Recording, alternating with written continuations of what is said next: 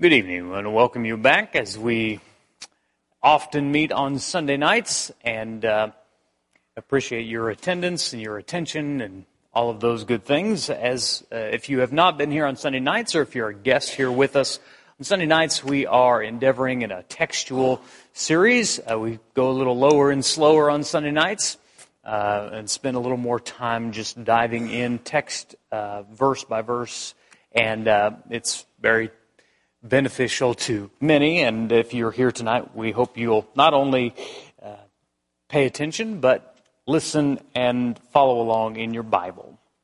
As we begin, I want to ask you a question, and it's one that, as was mentioned this morning in the Lord's Supper talk that Roger made, is that requires some self-examination.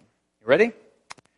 When was the last time that you shared Jesus or shared the gospel with someone who didn't already know Jesus or was obedient to the gospel?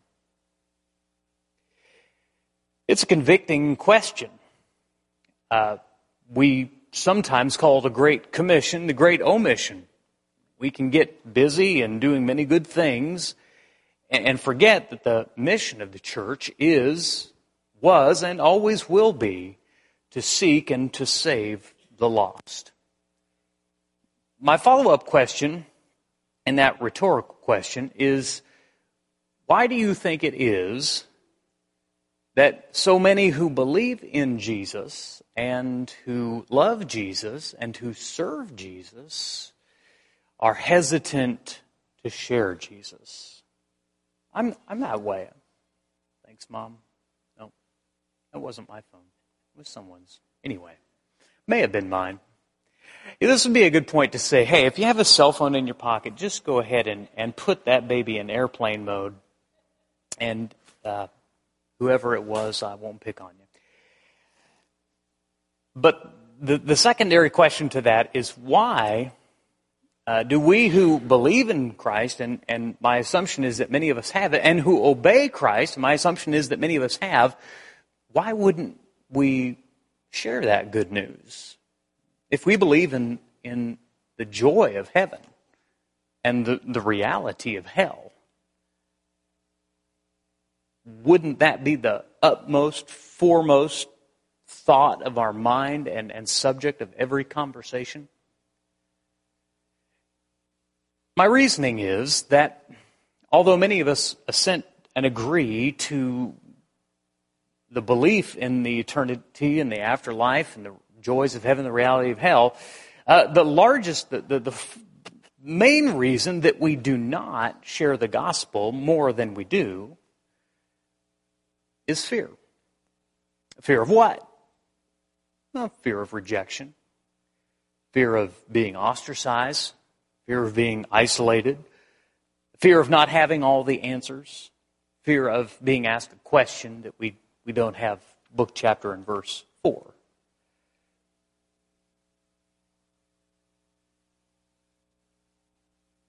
Think about it this way. A few of you in the audience are farmers, you're in the agricultural industry. What kind of world would we have if those who farmed decided not to plant any seed of any type for fear that some seed wouldn't take, for fear that some seed wouldn't grow? Because, surely that happens, especially in a season like we've had this year with all of the floods and, oh my goodness, the fields that have just been washed out in some cases. And yet those who farm will continue to, the hardened, hardy souls will continue to plant and to fertilize and to water and to trust God, and they'll do that in and season out. They'll know that much of the seed or many of the seeds that they cast may not always take root. They just understand that's a part of the process. Farmers don't, at least the ones that I know, don't tend to take that personally. They don't get mad. They don't question the effectiveness of the seed. They don't question themselves, maybe, I don't know, but the basic gist of it is they understand that not every seed that's planted results in a harvest. Tonight, as we talk about the story that we're going to talk about, and as we talk about the subject of planting the seed and sharing our faith in Jesus and sharing the good news of the gospel, I hope maybe to present a slight paradigm shift that will make us a little less fearful about sharing the good news of Jesus and the joy of the gospel. Jesus, in telling the story, he wants us to understand something, and that is that rejection is part of the process, and it has absolutely nothing to do with the effectiveness of the word, and in many cases it has little to do with the abilities and skills of the sower. If you're following along in your Bible, you'll want to turn to Luke chapter 8. To make this point, Jesus does what Jesus does best. He tells a story, a metaphor, a parable. And we're going to go through this parable after we answer the phone. And then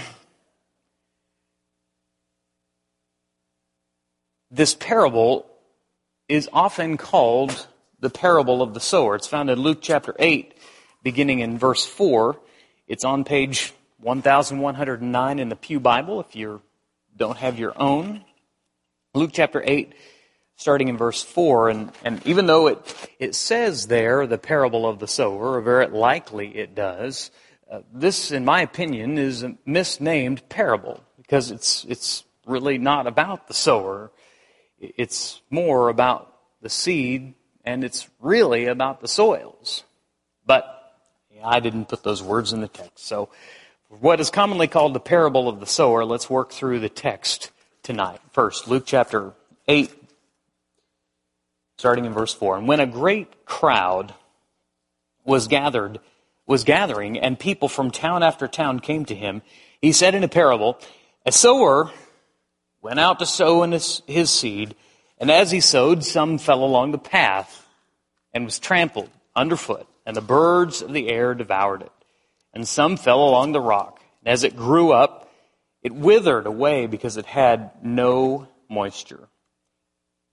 And some fell along among the thorns, and the thorns grew up with it and choked it.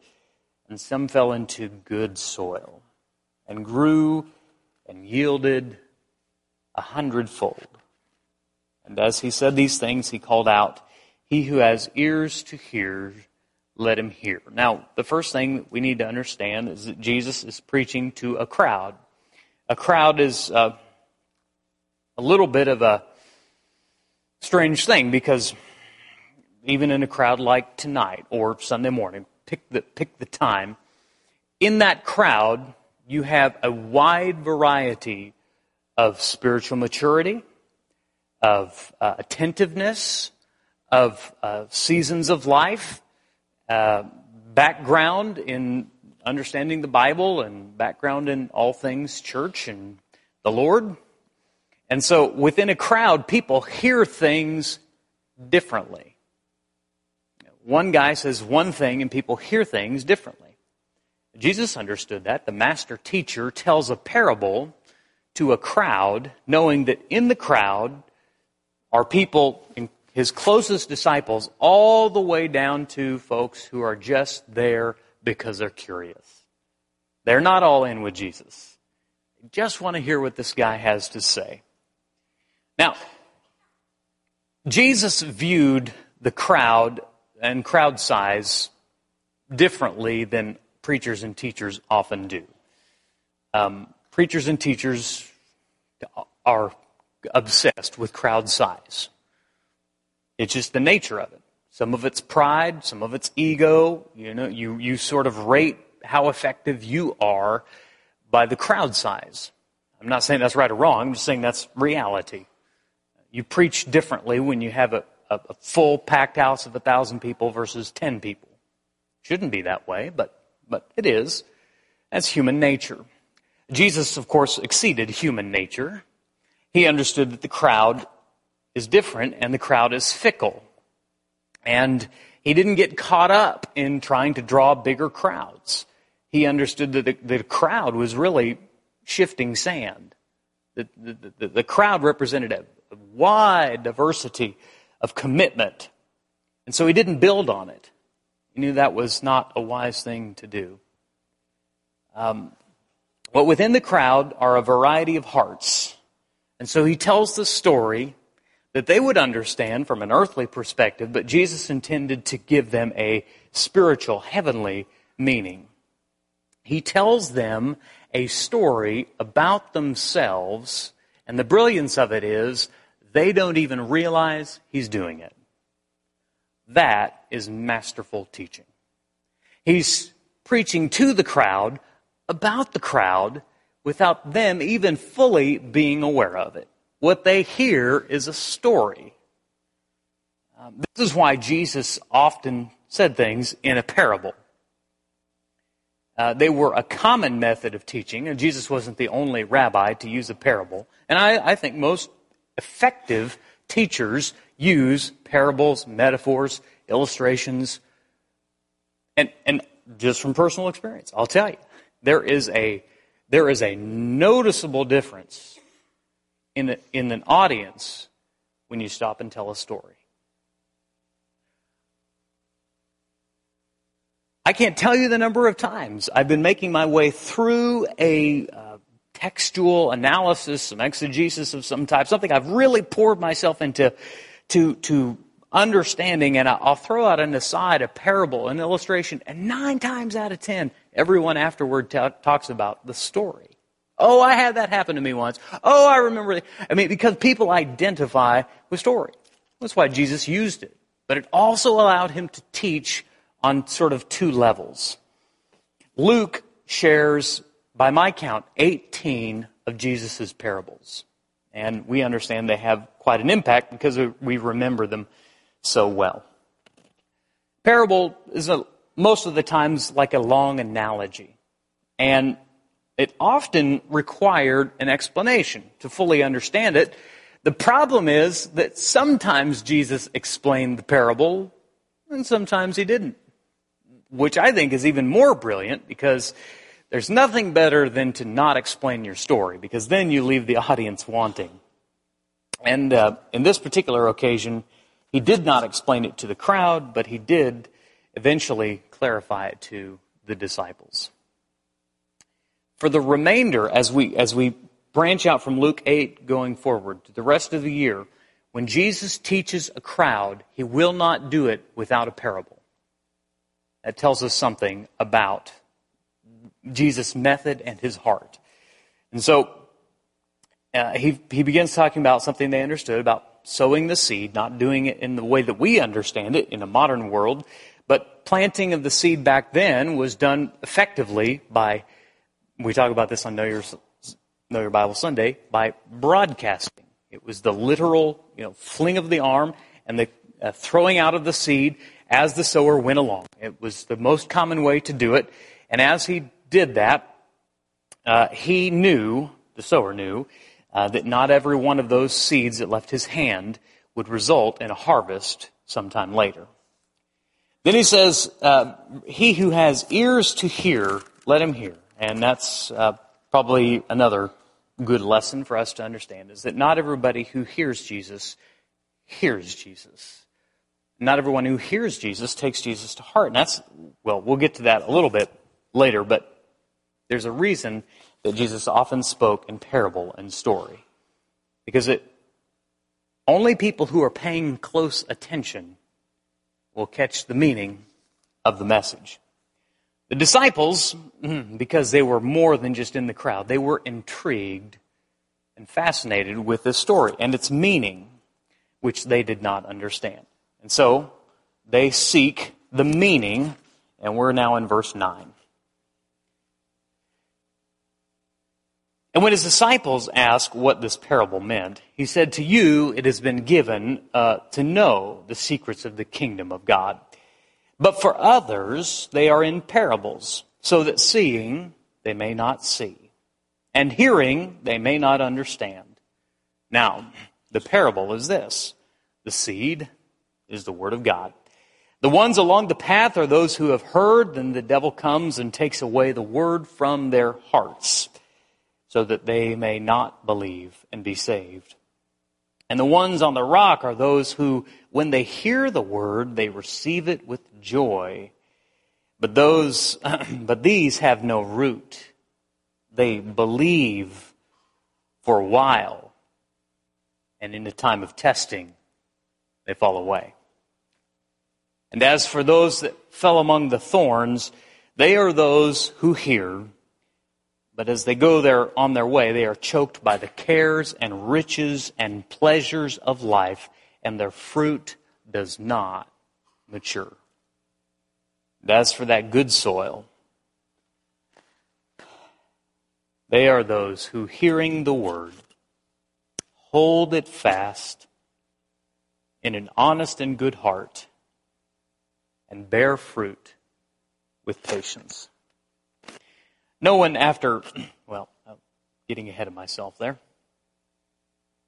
So it explains what the parable means. And obviously the story had meaning, and this is why Jesus taught it.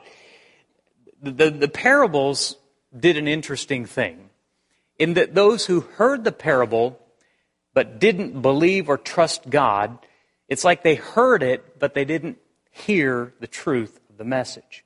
So in a strange way, parables helped explain and understand spiritual truths to those who wanted to hear and understand them. But the parable, to those who had no interest in spiritual matters, all they heard was a story. And that's fine, but they just didn't seek any deeper meaning. Isaiah the prophet said this concerning Jesus speaking in parables, and it was said of Jesus later, Isaiah chapter 6, verses 9 and 10. Go and say to the people, keep on hearing, but do not understand. Keep on seeing, but do not perceive. Now, this is the case as well. I think sometimes as Christians we think, well, as long as I share the word and as long as I do what's right, then people will hear and heed and yield to that. That's not always the case, and Jesus knew that. As Christians, we have to practice discretion as we share the truth, not meaning that we don't share the truth, but we have to give some wisdom, particularly if you're in a discussion or a debate, somebody wants to know why you believe what you do. There's a difference between people who sincerely want to know and people who are just asking to argue. And we know the difference in all areas of life. There are times when people sincerely want to know and are sincerely asking the question to know more, and there are times when they are simply goading the issue. Most social media, by the way, is the second. So, I know we've seen thousands upon thousands of people converted to Jesus by arguments on Facebook, but we're an exception, you understand, okay? So, Jesus used discretion, and that's why parables were necessary. Because he was aiming for the people who wanted to hear, and yet also giving people who had no interest in hearing the opportunity to learn and to grow at their choice. He says, to you it has been given to know, but for others, and it's not the case. Parables were given to people who are ready to learn and grow, and people who were not ready for this. There are some people who are not mature enough to understand. Jesus talking about don't cast your pearls before swine. This was the counsel he gave the disciples when he sent them out and so forth. He's saying pay attention to whom you are talking to, and whether they want to know it or not. I know a lot of teachers, and several of them are talented teachers, and I know a few kindergarten teachers, and I know none of those kindergarten teachers who attempt to teach their kindergartners calculus. Because they're not ready for it. Their minds aren't mature enough to even grasp. You're so far beyond. Now imagine Jesus coming into our world and trying to teach us what he knows about God. Exact same challenge. He's got to teach kindergartners calculus. So when Jesus says, I have more to hear, but you cannot bear it, he's speaking truth. There was so much that Jesus had to teach, but many times they were not ready, and many times we are not ready. Parables were used to help bridge that gap. Some people are not ready to hear God or from God because it's the wrong season of life. I know this is not in Luke, but John records that in John chapter 16, verse 12, that Jesus said, I still have many things to say to you, but you cannot bear them now. He understood his audience. He was the master teacher. And so he understood when he told these stories that not everyone would get it, and that didn't bother Jesus. What he was aiming for was those that he was trying to teach the calculus to. And he wanted their hearts to be impacted. I'll even say that as the disciples, the 12 apostles matured and grow, I think they would... Remember when Jesus told that story? Oh yeah, that's what he was talking about, right? Because they weren't in the right season to understand exactly what he meant.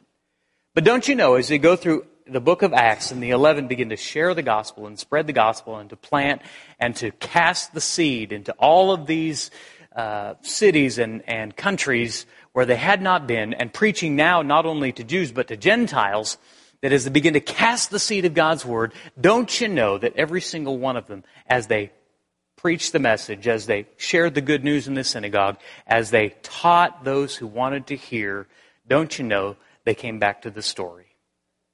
Jesus is preparing them. I have no doubt that Jesus is preparing them for times for a later season in life.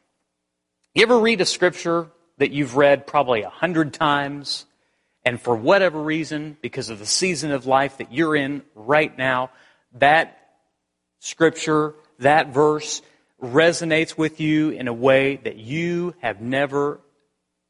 You've read it, you've heard it preached on, you've heard it taught on, but until you get to the season of readiness, it won't resonate in your heart. So sometimes the parables are told to prepare us for being in the right season. Jesus then explains the parable because well, they ask him to. The parable is this. This is verse 11.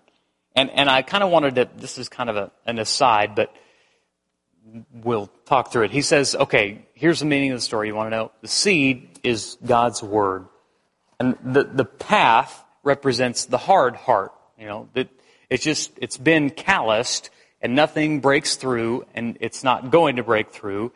And the word's still there, but it makes no impact. We would probably say those were the religious leaders and teachers that Jesus often tried to teach. But it's like throwing, grass seed on compacted dirt. It doesn't make an impact.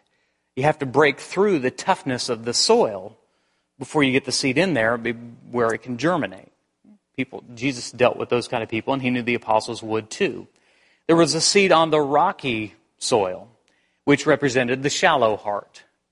It took off with great gusto, but the shallow heart is people who start better than they finish. They're very enthusiastic. They come to church a few times, they hear the gospel, they're ready to be baptized. A couple of weeks later, never hear from them again. That's happened. There have been people throughout the history of the church and even at Northside that are fickle. They get real involved, they jump in, they try to do their best, but they get caught up with other things. And because of the shallowness of their heart, they don't stick with it. There's not enough time for the root to take hold. Then we go to the thorny soil, which I call the distracted heart. They hear the gospel, they hear it preached, they know God's word. However, they get distracted. They focus on the worldly things. And that's easy to do. This would be like, I think, kind of like the rich young ruler. He heard Jesus. He was a righteous man. He wanted to do what was right. But when Jesus called him to go deeper, to sell all he had and give to the poor, he couldn't get there because he was so focused on pleasure and riches and wealth. And then there's the fruitful heart, the heart that is on the good soil, Jesus says. They hear it, they hold on to it, they don't let go. The seed takes root, the roots grow deeper and deeper. The fruit begins to show in their lives. It grows larger and larger. Each year, it's bigger than it was the year before. The fruit is continually being produced, and the impact from that one seed is easily 100 times more seeds because they held on to it, because it rooted in good soil, and they didn't give up in their faith. By my estimation, this would be the 11 apostles. And there were other Christians, who just hold on to it and they don't let go. Okay, a few observations through the story. Number one, the seed is always the same.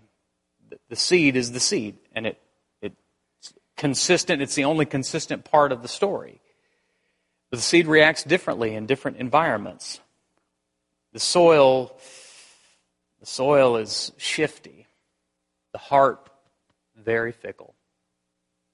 And that's a big problem with the world's admonition to follow your heart, to seek your heart. The heart doesn't know what it wants. The heart is very fickle. The only consistent thing is the power and the glory and what can happen in God's Word. Now, Jesus says this story, and he says basically there's going to be a 25% success rate. 25% for every 4 seeds you plant, 1 will take root. And the key condition in that 1 versus the other 3 is this, the condition of the soil. If we step back for just a second with my original question, when was the last time you shared Jesus or the gospel with someone who didn't know Jesus or hadn't obeyed the gospel? If we began to understand that for every 4 people, this is not exact science, mind you, every 4 people, we're going to get 4 different reactions, and the high probability is that it will be rejected, either immediately or down the road. But eventually that seed that you planted will not achieve its purpose. But it wasn't because of the seed, and it wasn't because of the sower. It allows you to just kind of matter-of-factly continue on sowing. The sower doesn't get caught up in the success. He just knows that the more seeds he throws, the more likelihood, the greater harvest he or she is going to have. It's amazing to me. Our family likes the TV show Shark Tank, which if you never watch, it's about venture capitalism, and people come in and they have a business idea or a business is already going, and they make a pitch to 4 investors, and maybe they get a deal and maybe they don't. But the sharks, which are the investors, sometimes they love an idea, they're passionate about it, they want all in, they want to make an offer. Sometimes they get multiple offers. Sometimes they go, man, your business is doing really well, it's just not for me, I'm out. Sometimes there's no offers and everybody thinks it's a terrible idea. But all of those investors and even the entrepreneurs themselves, none of them are discouraged in that process because they understand that success and failure is just a part of the process. And eventually you get to those investments which are just, they just go like crazy. And maybe if we thought of our sharing the gospel and just take it on the surface. You're going to share the gospel, you're going to share Jesus, and not every seed will take. And you will be rejected, maybe 3 out of 4 times. Not you, but the seed. Maybe if we'd stop taking it so personally, we wouldn't worry or fear rejection. Heather Wheeler has sold and trained to sell lots and lots of people to sell Tupperware. Okay? Heather, you ever get rejected? If people ever say no, politely or rudely? Sure, I'm sure. It just comes with the territory, right? But you keep on going, right? Because you know behind the next door, behind the next meeting might be your next greatest salesperson ever. I share that because, 1, Heather's there, but 2, she's got a good friend who sells Tupperware, and Tyler happens to be mowing her lawn, and I'm currently in the phase of life called Uber parenting, chauffeuring. And so I'm waiting there while Tyler's mowing, and Deb comes out, and I go up and we're chit-chatting, and I said, how's business going? And she said, oh, it's going great. And just didn't miss a beat, just like it was miniature Heather. I mean, she's like, and by the way, do you have any Tupperware? How are you doing? She was joking about that, but that's how you be good, right? She didn't worry that I had, already had plenty of connections with Tupperware, so don't get any ideas, okay? I got enough. But my point is, her heart was, she didn't fear rejection. She knew that she only got to the yes by bearing through and pushing through all the no's. So,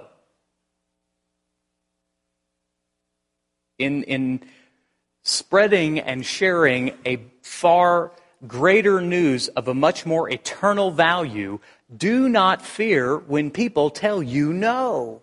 Or when they're rude, or they cuss you out, or they say, that Bible's just a bunch of fairy tales, and, Christians are just a bunch of conservative, closed-minded, I don't want anything to do with them. Okay, well, just keep on going down the road. Because you'll get to somebody who has good soil in their heart, and they are ready to hear the Word of God. Okay, I was thinking about this lesson. I thought, well, Jesus used this lesson telling a parable. Time for me to tell a parable, okay? So let's pretend that you have at your disposal to invest $100,000. Okay? And you are looking for a way that you can invest that $100,000 in a way that will multiply your return and be a good investment. So you have a financial expert, and you go to them and ask, say, I have $100,000, I want to invest it wisely. What do you think? Lean back in his chair, and he says, I got one for you. It's a little risky, but let me explain. This particular investment basically fails 3 out of 4 times. But on the 4th time, every time, when you invest, you get 100 times your investment. It's just amazing, right? And so he talks a little more and does a more nuanced pitch than that, but that's the gist of it. Okay, you got $100,000. He's got something that's got a 3 out of 4 chance of absolute going to zero, and a 1 in 4 shot of 100 times the return. So you take your $100,000 investment, and you divide it up into 4 equal parts. It's like, hey, I'll give it 4 shots. So you invest the first $25,000 and goes to zero. I mean, just almost, you put it out there and it's rejected. Second $25,000 starts to kind of go up a little bit, and it goes down, it goes up, and then it goes to zero too. The third one, the same way. Invest it, goes up and down, and eventually down to zero. You say, okay, 4th time's a charm, hopefully. And you put that 4th investment of $25,000 in there. And, close the transaction and go to bed, and you wake up the next morning and you open up check on your portfolio and check on that investment, and you look, and that single investment has now grown to a value of $2.5 million.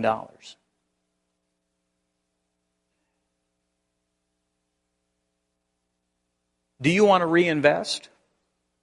Have any desire to do that? I don't know. I don't know what your risk meter is, but that's kind of the way I view a little bit of the parable of the soils. Jesus is telling them, I'm going to send you out, and you're going to do Great Commission, church is going to grow and all that. People are people. And so there's going to be a lot of failure involved in this process. Why in the world would you do it? As most people who are Christians will admit, if they're honest, that they don't share the gospel as often as they could or should. The reason is they fear the failure. But maybe we forget that when we stop doing that, we risk the opportunity of missing out on the good soil too. You've got a neighbor right next to you. You've got a coworker that you carpool with or you share an office with. You've got a good friend. You've been friends for years. You never talked about Jesus with him or her. Jesus is like, man, I wish you'd cast that seed. Because there's 100-fold return right there.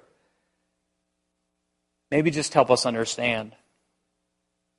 The odds of success in sharing the gospel, according to Jesus, the parable of what's called the sower, but really is the parable of the soil, the odds of success seem low until you understand the return on the success that you do get. That when the good seed and a good heart takes hold and roots down, I mean, you could be talking about the person who grows to be a great preacher and bring revival in the church, a missionary who reaches foreign countries who've never been reached before, people who might change the course and the trajectory of the church in one seed. And this is what Know Your Bible is all about. Steve and I go in, we're going to do it a couple of times this week, and we'll go in and we'll sit down in front of a camera for an hour and a half, and we'll tape, we'll answer questions. In the middle of that, a couple of times, we'll encourage people to sign up for the Know Your Bible correspondence course and say, get in the Word. Study with somebody, through the mail or online or whatever.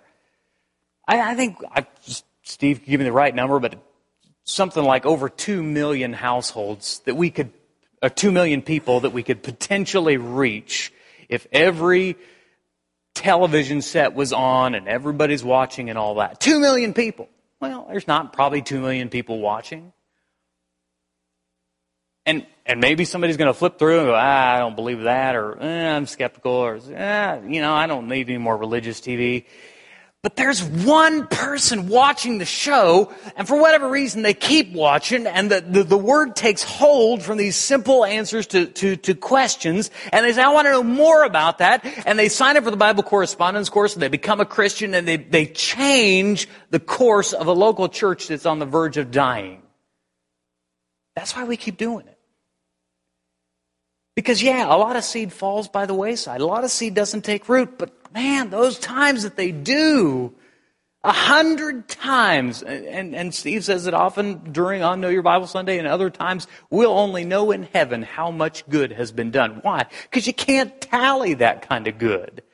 I mean, it's just impossible to know. I mean, they don't even tell us all the times it does all the good, but we sure get a lot of phone calls and emails. Hey, boy, we really appreciate Know Your Bible. This person came to us from Know Your Bible. This person, I took a certificate and baptized someone into Christ, and their whole family came along. I mean, there's a ton of stories like that. I Know Your Bible. Does Steve get up here and say, well, we taped 52 times, planted potentially 2 million seeds each time, and we only got this many. No, he doesn't do that. He talks about the return, the good soil, where 100 times what was planted is harvested. And that's cool. And there's a reason Jesus told that story, is to encourage them, to encourage the apostles and keep them going. And so may we be of good courage in the same way. May we not miss the point. I know it's not typically included in this sermon, but I want to read verses 16 through 18 because I think Jesus or Luke intended it to kind of go along to bookend. Verse 16. No one lighting a lamp covers it with a jar and puts it under a bed, but puts it on a stand so that those who enter may see the light. So no one who goes to Tupperware training puts the book on the shelf and stops talking about Tupperware. No, they emblazon their car with the Tupperware logo and they talk to everybody that they know about Tupperware. That's what Jesus is talking about here. We put it on a stand so that those who enter may see the light. For nothing is hidden that will not be made manifest, nor is anything secret that will not be made known and come to the light. Take care then how you hear, for to the one who has more will be given, and from the one who has not, even what he thinks that he has will be taken away. Seed does not work. The trick about seed is it just doesn't work until it's sown in something. My garage, in the bottom shelf, I have a container full of grass seed. Not a single stalk of grass has sprouted. And it won't until I plant it, until I scatter it. And so Jesus is waiting on us to do the sowing. We're to be the light of the world. You and I are lights in the dark world. We are the ones that are to shine and to share the light of Jesus. You remember, a Sunday night crowd certainly would, Psalm 119, verse 105, your word is a lamp to my feet and a light to my path. If you believe in Jesus, if you trust His word as a light, then you don't light. I mean, I know the song's cute and everything, but there's a real point there that Jesus is trying to make. You don't light it and hide it. You light it and you illuminate the dark world. You illuminate friends and neighbors and families and coworkers and all of that. You share and shine the light. Interesting little side note there is in the book of Revelation, as Jesus addresses the church, you know what He calls the church? Revelation chapter 1, verse 20. He refers to the church, not a building, but people, as lampstands. Isn't that cool? It's not just this light of mine, it's this little light of ours. I don't know how you write a song for that, but this little light of ours is together, collectively. Northside is a lampstand, and Riverwalk is a lampstand, and Westlink is a lampstand. You understand? And so we need to understand that lighting or sharing the light and shining the light is not an optional thing. Not if you believe in it anyway. Won't they reject us? Won't they make fun of us? Might we get hit with a lawsuit? I don't know. But that's not really the point. Light shines in the darkness regardless of the darkness's opinion of the light. The light doesn't care what the darkness thinks. Eventually, all of it will come to the light. And so we shine it personally, we share it personally, we shine it collectively, we share it collectively. We shine not to illuminate ourselves, but to illuminate Jesus and to show the way to Him. That's our job. So don't miss the point. Keep sowing the seed. Keep sharing the light. And this leads us straight to tonight's takeaway, and that is, keep sowing. We're called to sow the seed all the time. Sow the seed to every soil. And here's the cool thing about that, just as a little side note here. You may not have noticed, but here recently, there might have been some changes in the soil condition in your backyard. If you notice that, may you not miss this lesson. Soil and the condition of it changes. And so just because it's shared at once doesn't give you the right to say, well, I cast the seed out there and they rejected it. Well, that's all I can do. Nah, we just keep sowing. Because sometimes we'll come upon that place that was pretty hard and compacted, and it's been tilled up by some pretty rough circumstances in life. And it's ready now to receive the seed of the Word of God. And still yet, as we plant, as we sow, we understand 3 out of 4 of those will not take. 3 out of 4.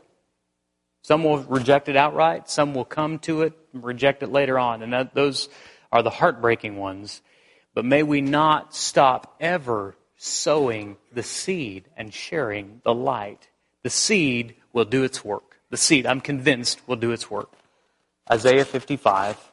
This scripture is written in my office on the wall to remind me where the power really lies. For as the rain and the snow come down from heaven, and do not return there, but water the earth, making it bring forth and sprout, giving seed to the sower and bread to the eater, so shall my word be that goes out from my mouth. It shall not return to me empty, but shall accomplish that which I purpose, and shall succeed in the thing for which I sent it. Sometimes I forget. Sometimes maybe you and I can forget. It's really not about the sower. It's about the power of the seed and the condition of the soil.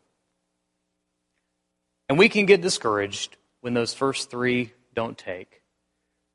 But man, oh man, if you're ever privileged enough to see the seed fall on good soil and change a heart and change a life, and change an eternity, not just of that person, but like concentric circles around that person. I was watching a documentary about Phil Robertson. And Phil's lived a wild life in his younger days. He did some bad things. And then Jesus got a hold of him. What's interesting, in Phil's conversion, there was a lady, a friend of Phil's, who was a Christian, and she wanted to get Phil to Christ as well. And so she kept asking her minister to study the Bible with Phil. And what she said about Phil was powerful. She said,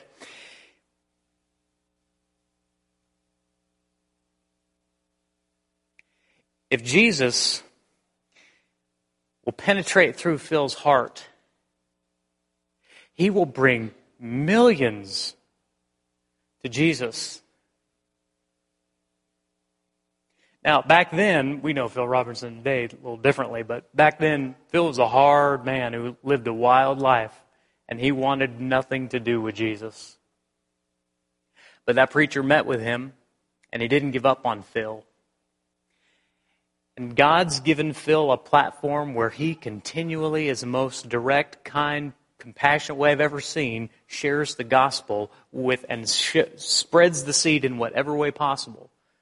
I mean, to him, Duck Commander was not about making, Duck Dynasty was not about making his business Duck Commander grow and become extra rich. It was about having a platform to be able to share the good news of Jesus, to watch people, the Robertson family, praying around a dinner table and hear in Jesus' name, amen, and for somebody to watch it and say, man, that family looks like they have something I'd sure like to have. And for Phil, even though the show's ended, he's got podcasts now and all that, but not because he likes doing podcasts. He's got a book out, but not necessarily because he wanted to write a book, but because he wanted to use the opportunity to lead whoever would read the book and listen to the podcast to hear about Jesus. I think that lady was right, because the seed fell on good soil. And when the seed gets on good soil, watch out. Watch out. What would happen if that preacher would have said, he's into drinking and riding motorcycles and wild living, and I just don't think that's for me. What a revolution we might have missed. Many people would not know Jesus. So we do continue to sow the seed, because on the 4th time, not always the 4th time, you understand, but there are times when it hits that good soil, and man, oh man, you just watch out what God will do with good soil. And here's the thing. Right now, God knows exactly where the good soil is. I mean, He knows exactly where the good soil is. And so what I want to challenge us to do is to be intentional and purposeful and courageous enough to keep sowing the seed. And pray that it might fall on good soil. So as we close tonight, I want to ask you to join me in a prayer. And it's a bold prayer, but Sunday night's a bold crowd, so pray with me. Father in heaven, your word is all-powerful and beyond our ability to fully understand how powerful it is. But we've seen its power, and we know its power lies because of the one who wrote it, the Spirit who inspired it, the one who lived it out here in this world. Father, as we can get complacent sometimes and we can get comfortable sometimes, I pray that you would ignite in our hearts a recommitment to sowing the seed. It's hard when we get rejected. It's painful to watch people accept the seed and then reject it and walk away from Jesus. Breaks our hearts. I know it breaks yours. But Father, give us the courage to not give up and to continue on the mission of the Great Commission, because we know that when it lands on good soil, your word can do amazing things. Father, this week I want to ask you specifically to lead us to 4 souls this week that we can share the gospel with. Maybe over lunch at a business meeting. Maybe at a person sitting next to us on a plane as we travel from one place to another. Perhaps with a friend or a neighbor. Perhaps with someone in our own family. Father, make those 4 soils so clear to us that we have no other option but to yield to your will and to share boldly and with love the hope of your Son, Jesus. Father, we will be better sowers, and we will trust the power of your word. And Father, we ask you to bring from those moments people where we see the harvest, where we see 100 times what was sown. Not because of how great we are, Father, but of how amazing and awesome you are. Father, 4 hearts is what we ask for this week. And every week, give us the courage to continue sharing and shining your word and your light. May we as a church be a lampstand to reach a dying and broken world. May we not curse the darkness, Father, but may we seek to share the light. Father, we love you. We are here because someone shared the light in our lives. And we pray that we might, as good stewards, do the same. Father, guide us in this process and guide us through this week to come and give us courage to do what we need to do and not give up sowing your seed to the soils that so desperately need it.